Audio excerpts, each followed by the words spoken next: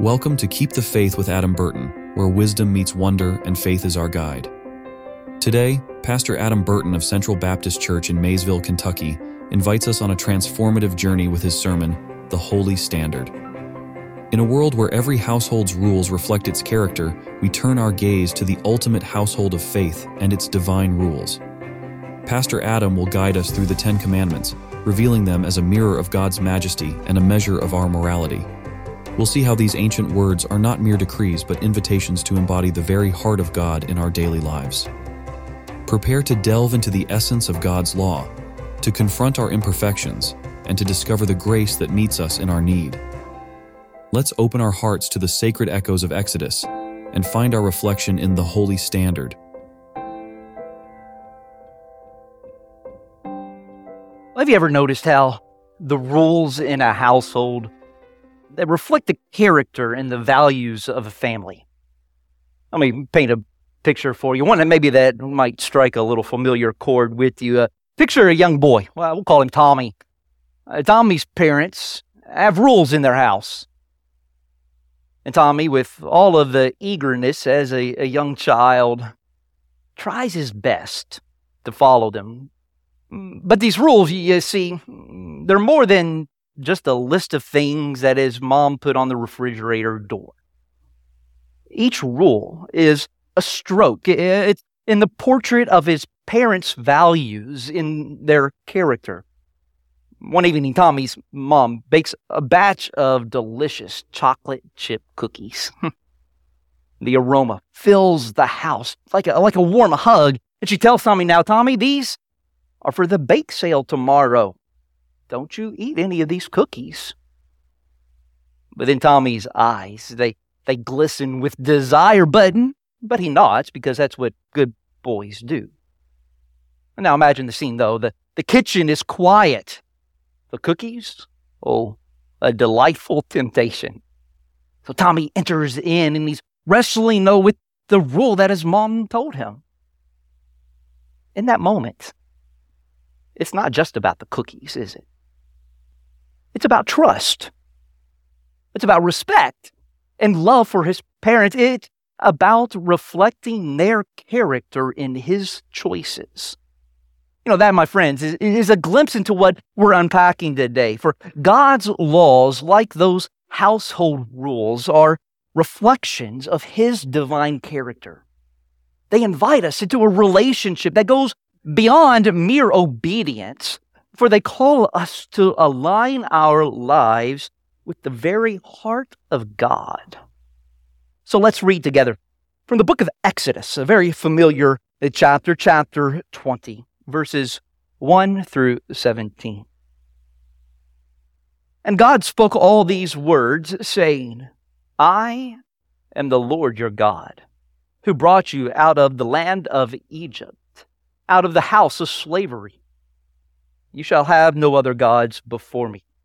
You shall not make for yourself a carved image or any likeness of anything that is in heaven above, or that is in the earth beneath, or that is in the water under the earth.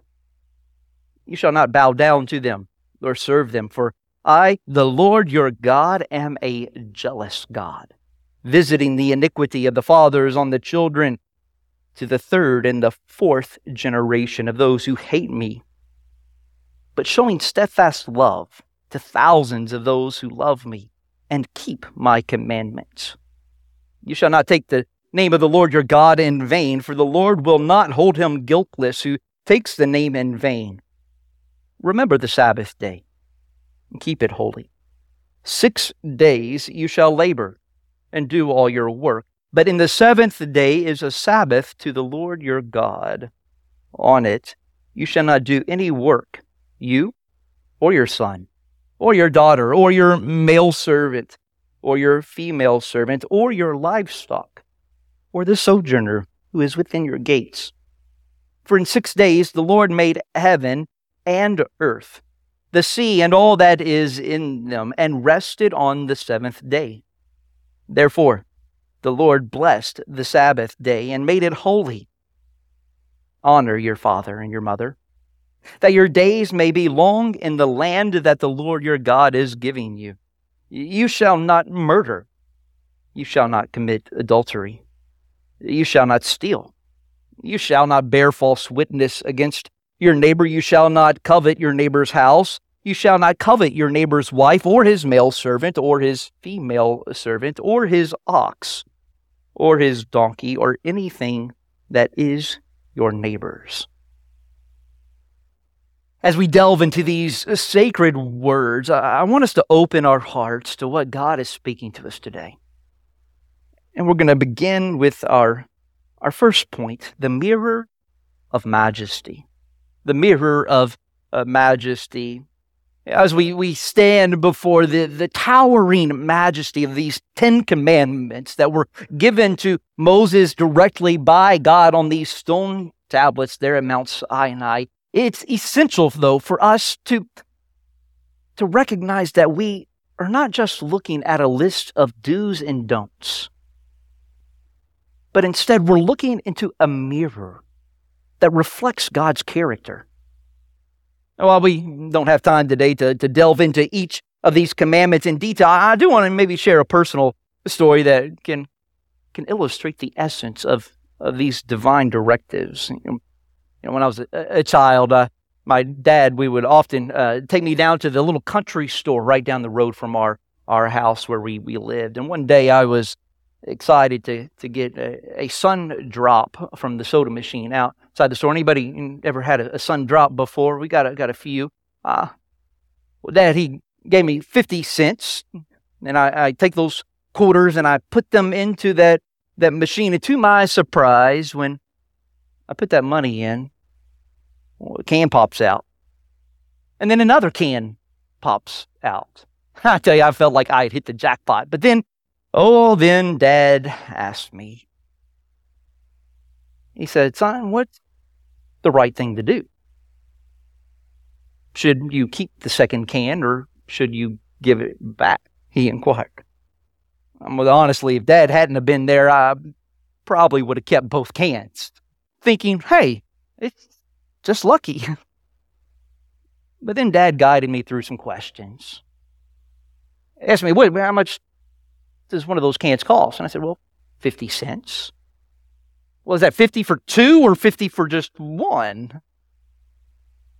Then he says, well, did the owner of the store intend for you to get two for only one price?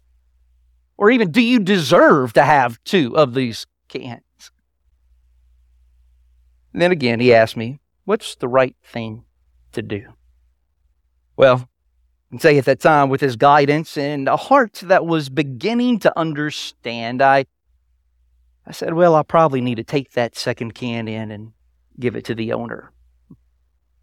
That simple act reflects the commandment, you shall not steal, which at its core, it embodies God's justice and respect for individual rights and property. And in that moment, my choice wasn't just about soda cans. It was about mirroring God's justice and integrity in our actions. And similarly, consider the commandment, you shall not bear false witness against your neighbor. This reflects God's commitment to truth and honesty. In our daily lives, when we face moments where that little white lie can make things easier, choosing truth is choosing to mirror God's character, even when it's inconvenient. Both of these scenarios, the choices we make are not just about our moral standing. No, they're about our trust in God. For when we disobey, we're not only act untrustworthily, but we also tarnish the reflection of God's holiness in our lives. The Apostle Peter captures this beautifully in 1 Peter 1:16, where he echoes God's words, since it is written, you shall be holy, for I am holy. Our actions, our choices, our lives are to be a mirror of God's majestic character. And for every time we align our actions with God's commandments, we're not just following the rules, but we are actively participating in the divine dance of reflecting God's character. Which brings us to our second point, the measure of morality. The measure of morality. As we consider these 10 commandments, it's crucial that we see them more than just ancient words, although they are ever true. They are, in essence, a divine measure of morality. They're a benchmark for holiness in our conduct. But how is it that we measure up against this holy standard? Imagine an archer preparing to shoot an arrow at a target. The bullseye he's aiming at represents God's perfect standard as outlined in His law. And so the archer, he pulls back the string, aims, and releases the arrow.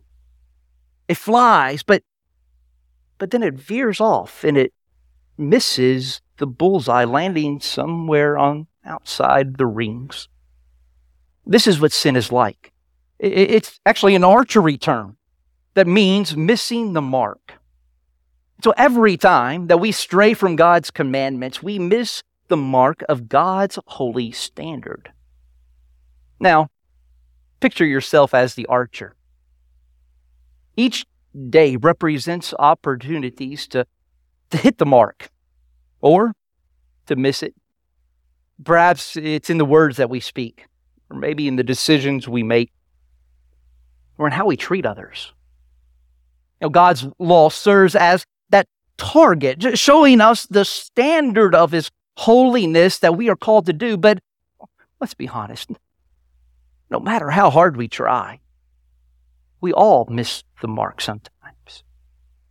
We all fall short of God's perfect standard. Now, this realization isn't meant to discourage us, but instead it's to humble us and to point us toward the need for grace. It's a reminder that our righteousness isn't based on our ability to perfectly hit that bullseye every time, but it's on the grace and mercy of God. The psalmist understood this when he wrote, "If you, O Lord, should mark iniquities, O Lord, who could stand? But with you there is forgiveness, that you may be feared." In our contemporary world where the moral relativism kind of blurs the lines of right and wrong, God's law stands as an unchanging beacon of truth. It challenges us, to rise above the societal norms, to align ourselves with God's divine standards. But we know in this pursuit, we discover our limitations, our inability to perfectly uphold His law. This is where the beauty of the gospel shines the brightest. As Paul eloquently states, he said, "But now the righteousness of God has been manifested apart from the law, although the law and the prophets bear witness to it. The righteousness of God through faith in Jesus Christ is for all who believe, for there is no distinction." As we reflect on God's law as our moral benchmark, let us acknowledge our shortcomings, not with despair, but with a heart that seeks forgiveness and strives to align more closely with God's holy standard. And let's remember, in our attempts to hit the mark, that God's grace is always there to catch us when we fall. In a world that's constantly shifting, let us hold fast to the eternal truth of God's law, allowing it to guide us and to shape us into the image of Christ. Which brings us to the third point, unveiled unholiness. Unveiled unholiness. These 10 commandments, while reflecting God's character, also serve as another purpose. They unveil our own unholiness. The law is like a mirror that reveals every blemish, every imperfection in our character and our actions. I remember the weight of this realization as an 8-year-old. Many children come to know Christ, around that time, between 8 and 10 years old. I believe that's because it's kind of around that age where we really start to see the conviction of our sins. We also been around long enough to realize the hopelessness of trying to be perfect. You see, I was a perfectionist.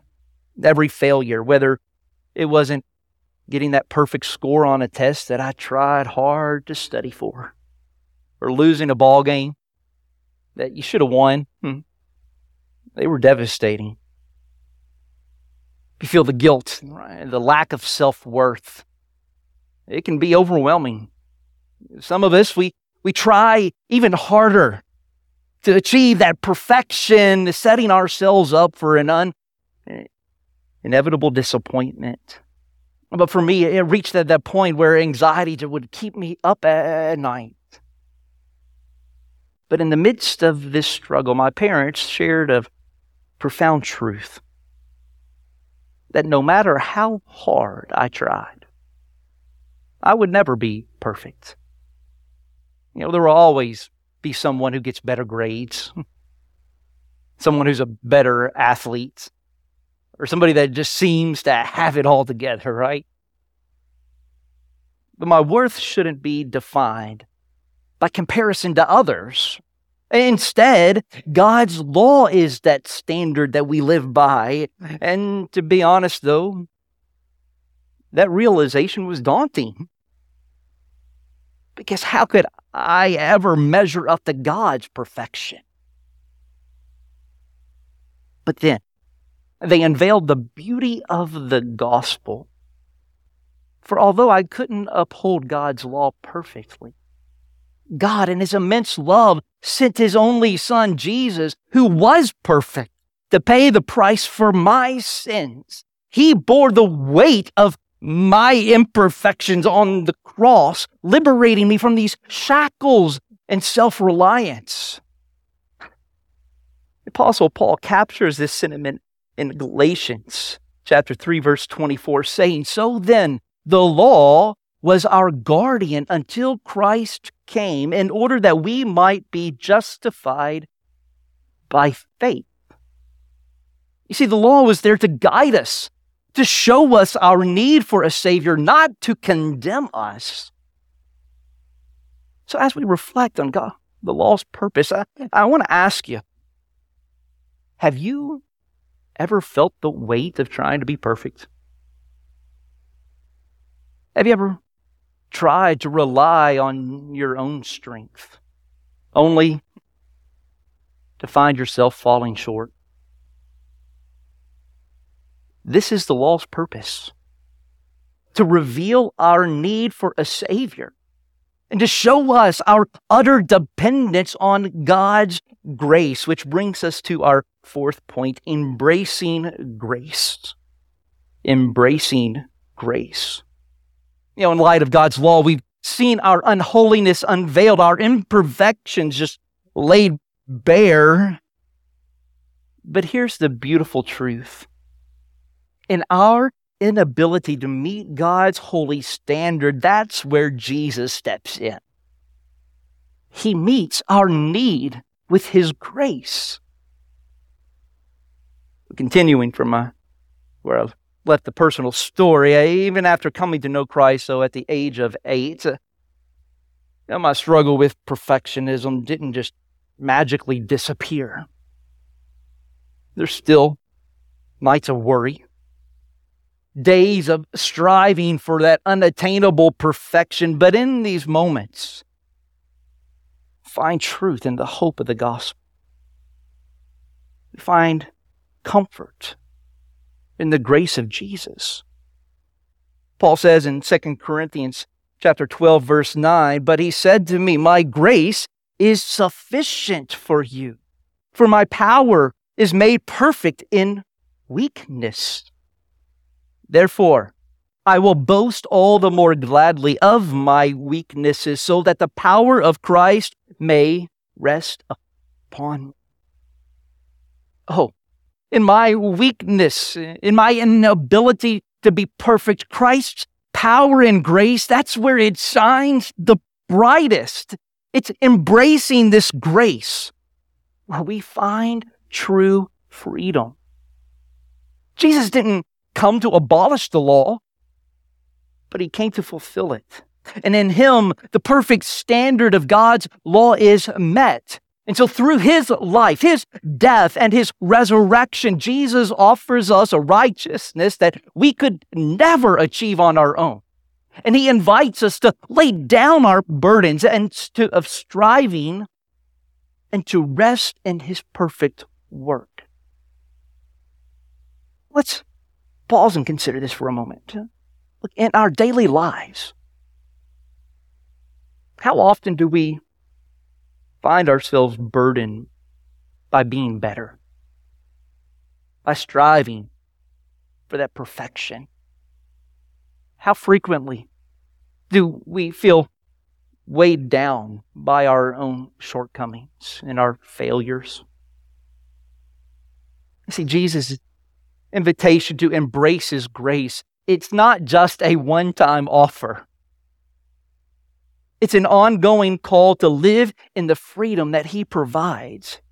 So today, if you are weary from trying to be perfect, from carrying the weight of your imperfections, hear this. Jesus meets you in your need. His grace is sufficient.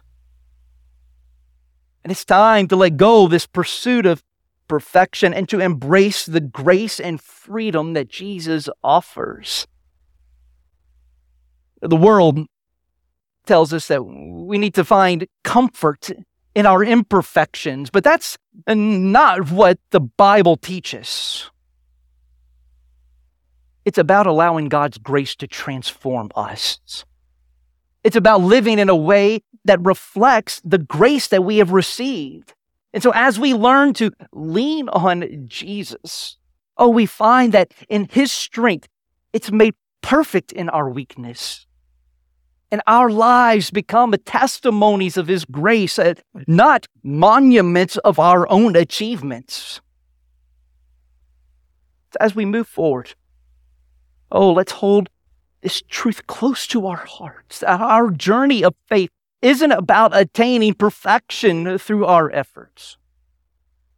It's about resting in the perfect love and grace of Jesus. It's about allowing his grace to transform us day by day by day into his likeness. So let's walk forward, not in the despair of our imperfections, but in the hope and freedom of Christ's perfect grace. I ask for musicians to come forward at this time. Now, as we reflect on the holiness of God, the standard of his law, and the mirror that it holds up to our own lives. We're confronted with a profound truth. We fall short. We know it. We know it in our mind, but sometimes we struggle with it in our hearts. We fall short. But in this realization, there is incredible hope. Because it's in our shortcomings that the grace of Jesus shines brightest. So today, if you're feeling the weight of your imperfections, if you're weary from trying to measure up to an impossible standard, I want to extend an invitation to you.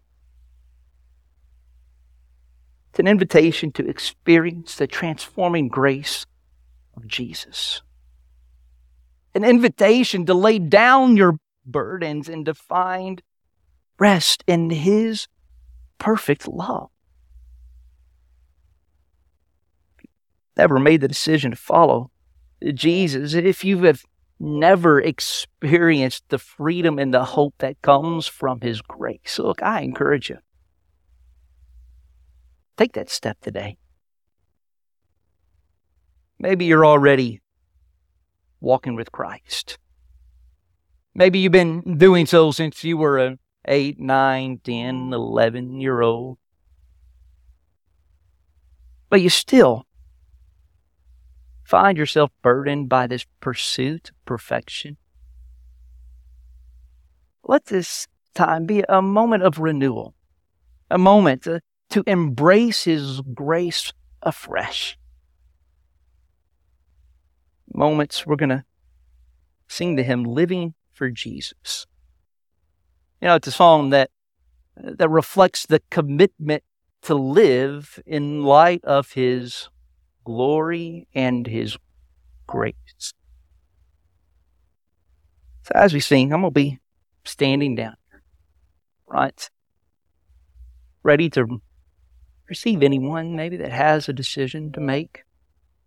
Whether it's a decision to follow Jesus for the first time or to rededicate your life to Him or to take any step of faith, know that you are not alone.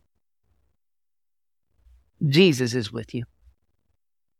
I'm here to pray with you, to support you, to celebrate this significant moment in your journey. We as a church come together to embrace one another, to encourage one another in this walk of God's glory and grace. Maybe you just want to come up and pray. Come up front if you want. Pray where you're sitting.